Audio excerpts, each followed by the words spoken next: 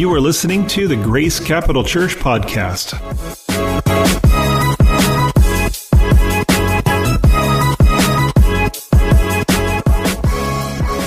Well, we are in the book of John. We are going through this writing from a man named John. He was known as the beloved by Jesus, and he felt like he was one of the closest people to Jesus. And so he's probably a person, not only because it's written in the Bible, but he's a person that we need to listen to. He was close to Jesus. He loved Jesus. Jesus had a lot of things to teach him, and then he wrote down a lot of these things. For us to know 2,000 years later what it is that the kingdom of God that doesn't change because Jesus is no longer with us. But today we get to go into some areas that are super exciting, that Jesus himself says it's good that he leaves this earth.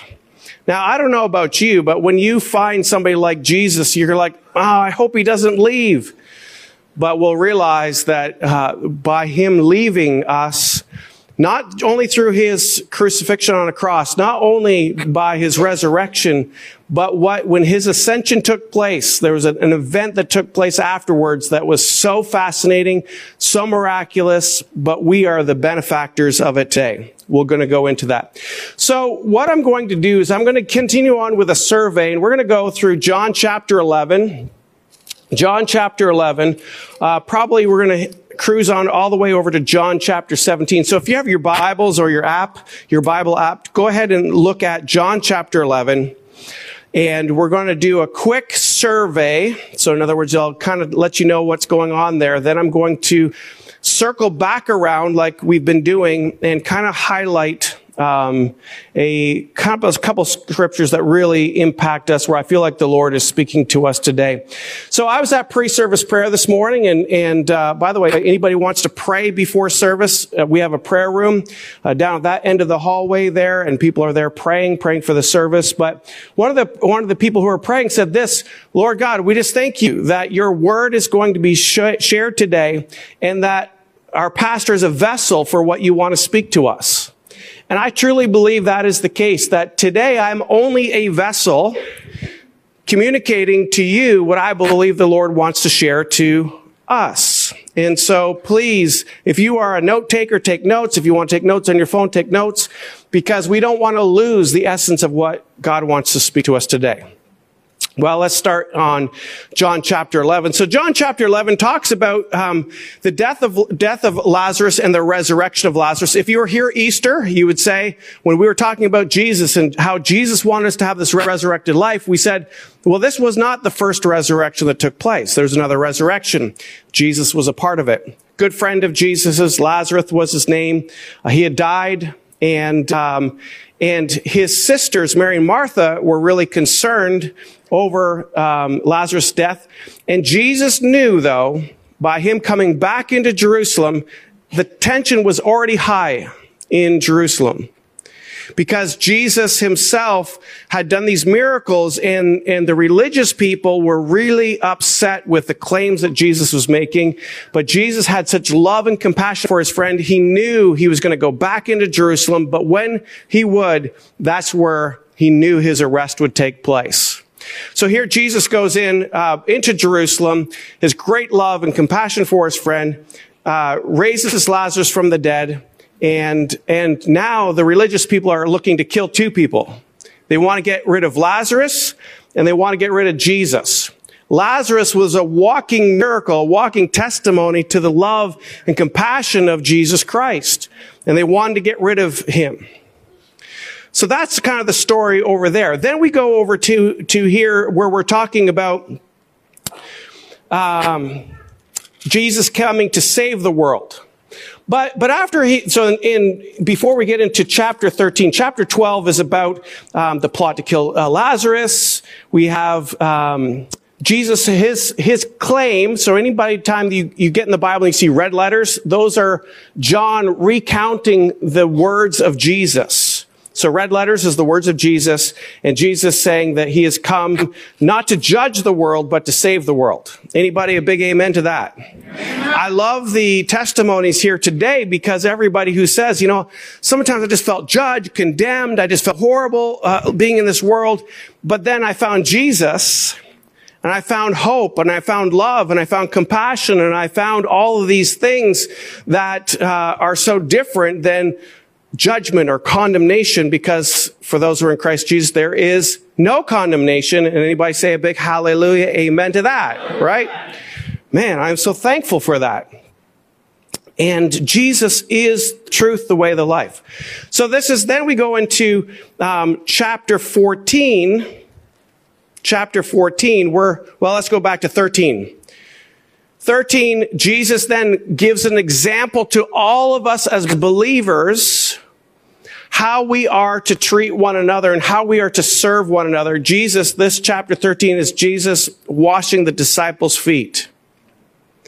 Now, I've seen some foot washing ceremonies. I think it's weird today to have foot washing ceremonies, just telling you. But back there, it was very customary for people when they would be guests in the house. Remember, you got to think Jerusalem, Israel, dusty, deserty. They wore sandals, their feet. Anybody been out at a festival and you're wearing flip-flops? You take your flip-flops off and it's like you're still wearing flip-flops because you still see the lines where they were, right? Your feet are so grungy and dirty. It was the appropriate thing to come take your sandals off. Your feet would be washed by a servant of the house.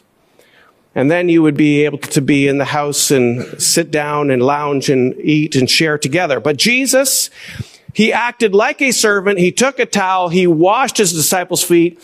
And the disciples were bothered by this because he was the rabbi. He was the teacher. They didn't fully understand that he was God. And yet here it is, God himself, manifested through Jesus, the person of Jesus, comes and washes humanity's feet. Just pause on that thought for a moment. The God of the universe comes down to humanity and washes humanity's feet. And he's saying, the disciples said that they didn't like that, but he says, I have to do this because it is setting an example of what I want you now to do to this world, to serve this world, to love each other in this way, that we have this generous heart of service one to another. And this is what we have in Jesus washing the disciples' feet. And we have to ask ourselves, how well are we doing that? Well, we saw in the Isaiah 61, there are some people who are saying yes to serving humanity in that way. People like you in your life groups, in your community transformation grants, you're serving in that way. So it's happening. But I want to encourage you, keep going, because this is what Jesus says. We will know that he is real in our lives by our love for each other and our generous service to each other.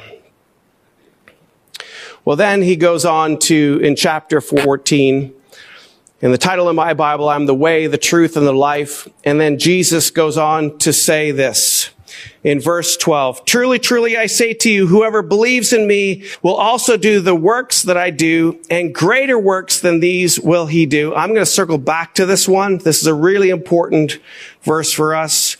Greater works than these he will do, because I am going to be with the Father. He says this, whatever you ask in my name, this I will do.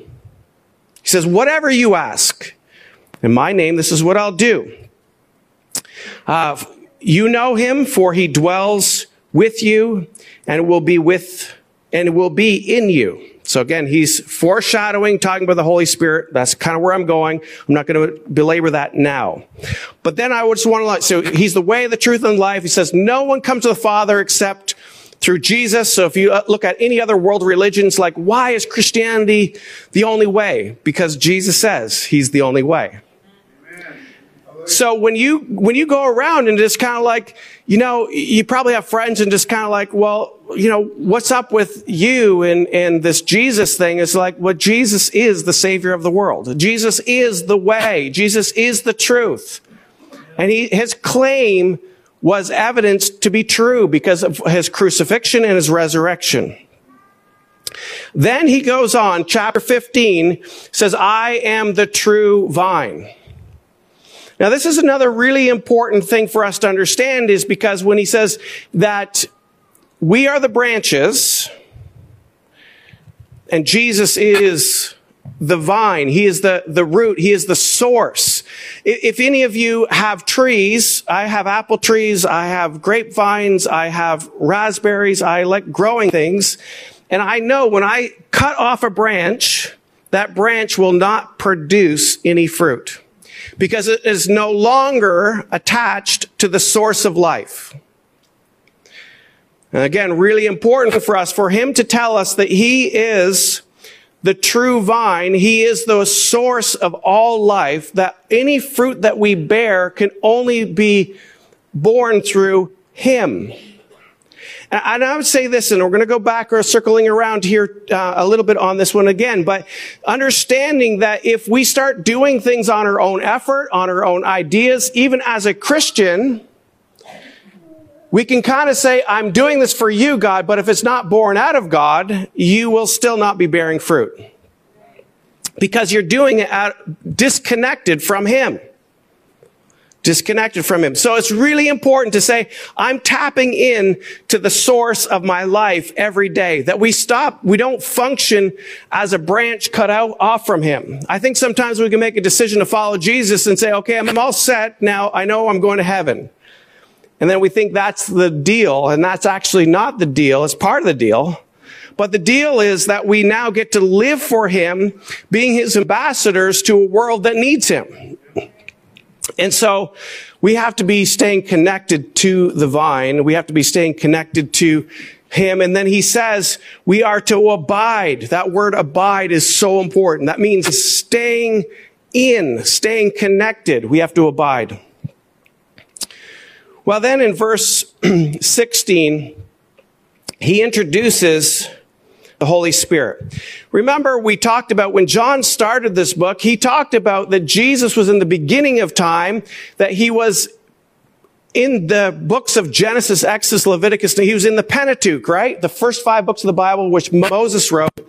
Jesus was there. He pre-existed with the Father. And so we're saying now he's introducing Jesus with God. So we got 2 parts of the Trinity, but now he's talking with the Holy Spirit, and he's telling us that it's good that he leaves. And the disciples are like, no, Jesus, we want you here. And he says, it's good that I were to go because I'm going to send you the Comforter, the Helper. He's going to send you the Holy Spirit. And the Holy Spirit is the one that is going to dwell in us. So when we give our lives to Jesus, by the way, we say, hey, Jesus is in my heart. Well, actually, Jesus today sits on the throne next to his Father, who's actually dwelling in your heart if you are a believer of Jesus. By the way, if you don't know Jesus yet, you're here because God has drawn you here. You're like, no, I'm here because somebody got baptized. But I'll tell you what, the Lord is always after the hearts of people. And maybe you thought you were here because somebody's getting baptized, but you're here because Jesus loves you. And he's coming after to share with us. All right. So I want to let you know a little bit about the Holy Spirit, because it's really important to understand that when Jesus says it's good that he goes, and then he says that we will do greater things in Jesus.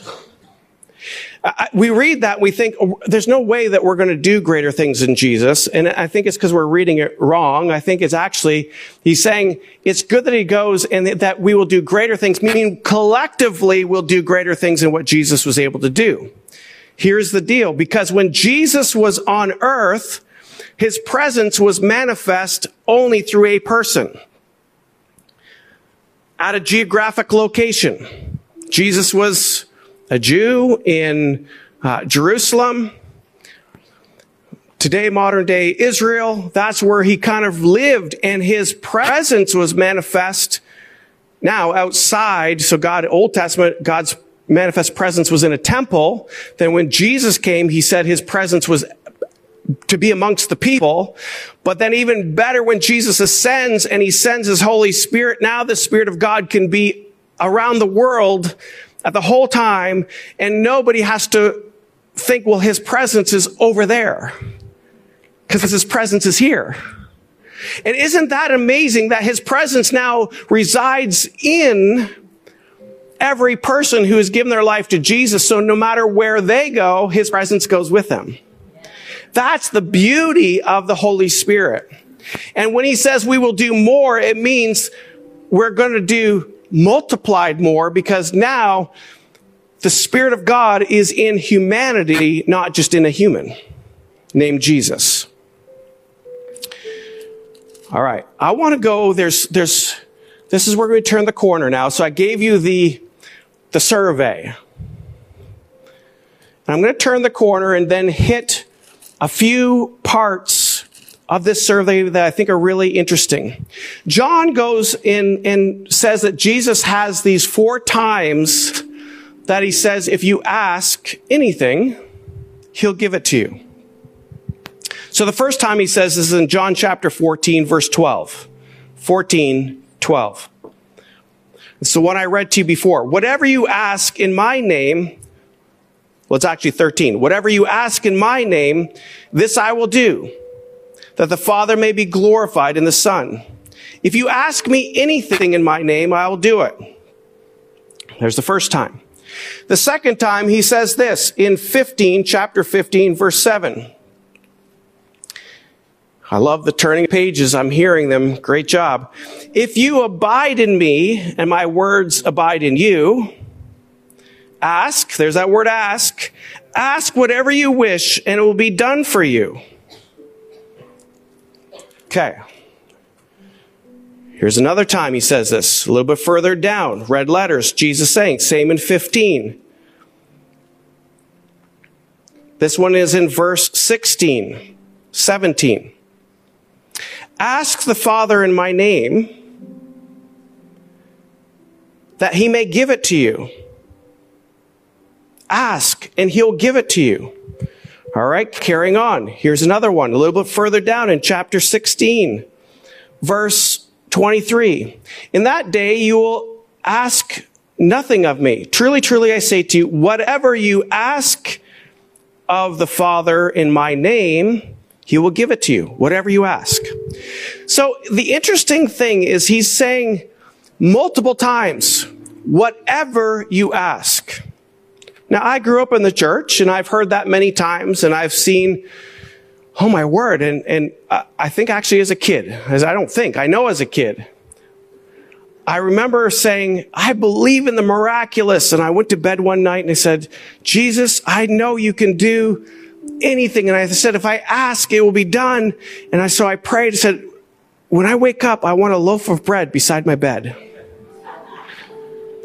I did. I was probably 7 years old, 8 years old.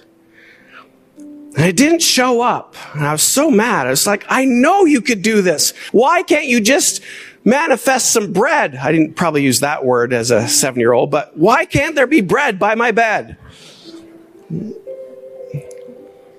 Ask anything and it should be done. Okay, so you love those verses because it almost feels like God could be our magical genie. Ask anything you want. I wish, poof, it's here. Yeah, you like that one. I know you did. All right. So on that thing, though, I believe, can I present another thought to you, though? I wonder if we are misreading that a little bit. Remember, this was translated from, it would be Hebrew, Greek. It would be Greek that it was translated from. And so when he's saying ask, I believe the word that he's saying is inquire. Big difference. See, in our culture, we think ask like, I'm asking mom and dad, I want something, like, so ask so I can receive, but actually it's more inquire. Would you be willing to inquire of the Lord what he is wanting to have happen, what he wants to do. And if we would link up what he wants to have done here on earth as it is in heaven, that we ask anything in alignment to what he wants to have happen, it will be done. So, do you know the difference? The idea is that we need to ask, when we say in the name of Jesus, he's saying, in other words, inquire of Jesus. Jesus, what are you wanting to do at work today? Jesus, what are you wanting to do in my school? Jesus, what do you want to do in my family? You're inquiring of the Lord. Then we have to abide. Remember the vine and the branches. We have to abide in him. In other words, if we're going to hear him, we have to be connected to the vine. And we're abiding. We're connected. We're still. And we're asking and we're inquiring, Jesus, what is it that you want to have done in this world? And how do you want to use me? And the whisper of the Holy Spirit, which by the way is why it's so impressive that the Holy Spirit is here, because the Holy Spirit now dwells inside of us. The presence of God who created the universe dwells in us, which blows my mind.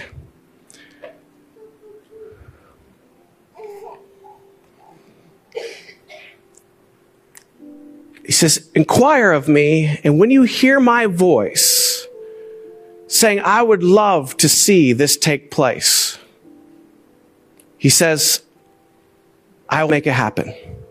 Why? Because he's true. He is true. He will never, his word never goes void. And he's looking for people who will say yes to him, who will ask him, who will inquire of him, and will be patient and abiding with him. And so when he gives the instruction, you have confidence to know that he is faithful to complete what he has begun. That's encouraging. But it's also a little sobering, because we have to abide. We have to spend time with the Lord. We have to stay connected. How much time are you abiding? Are you a branch still connected to the vine? He says, we are the branches, he's the vine. He wants us to abide. Ask anything, inquire of the Lord, and anything that he says to you, he will be faithful to do it through your life. To me, I'm just at the place where I'm so excited just to spend time with the Lord. Because the more I spend time with him, the more my ears are in tune to him, and the more that I can begin to say, that's the voice of God. Because God dwells inside of us, and his Spirit wants to work through us. And when the Bible says we'll do greater things in Jesus, it just means that as the collective humanity, as those who are walking with his presence and his Spirit inside of us, will do so much more than what Jesus himself was able to do. But all the things that Jesus was able to do, healing, miracles, raising people from the dead. What? Can I do that? Actually, no, you can't. But the Spirit of God inside of you can. Right? If we got to the place where we understood who resides in us, we can realize that his love, his power, his grace, his forgiveness is all sufficient. This week, maybe in Life Group, one of the questions you can ask are, how much time are you abiding with the Lord? The other question is, what's your prayer life? Are you just asking for things, or are you inquiring of the Lord? God, what do you want to do in my life this week? What do you want to do through me this week? What are you doing in my workplace, in my school, in my home? How do I come into alignment with what you're already planning to do? And I'm just available to be used by you. Father, we thank you so much for your word, for your promises. I thank you for your servant John, who spent time with Jesus, who took the time to capture these insights and these these words of our Lord Jesus Christ.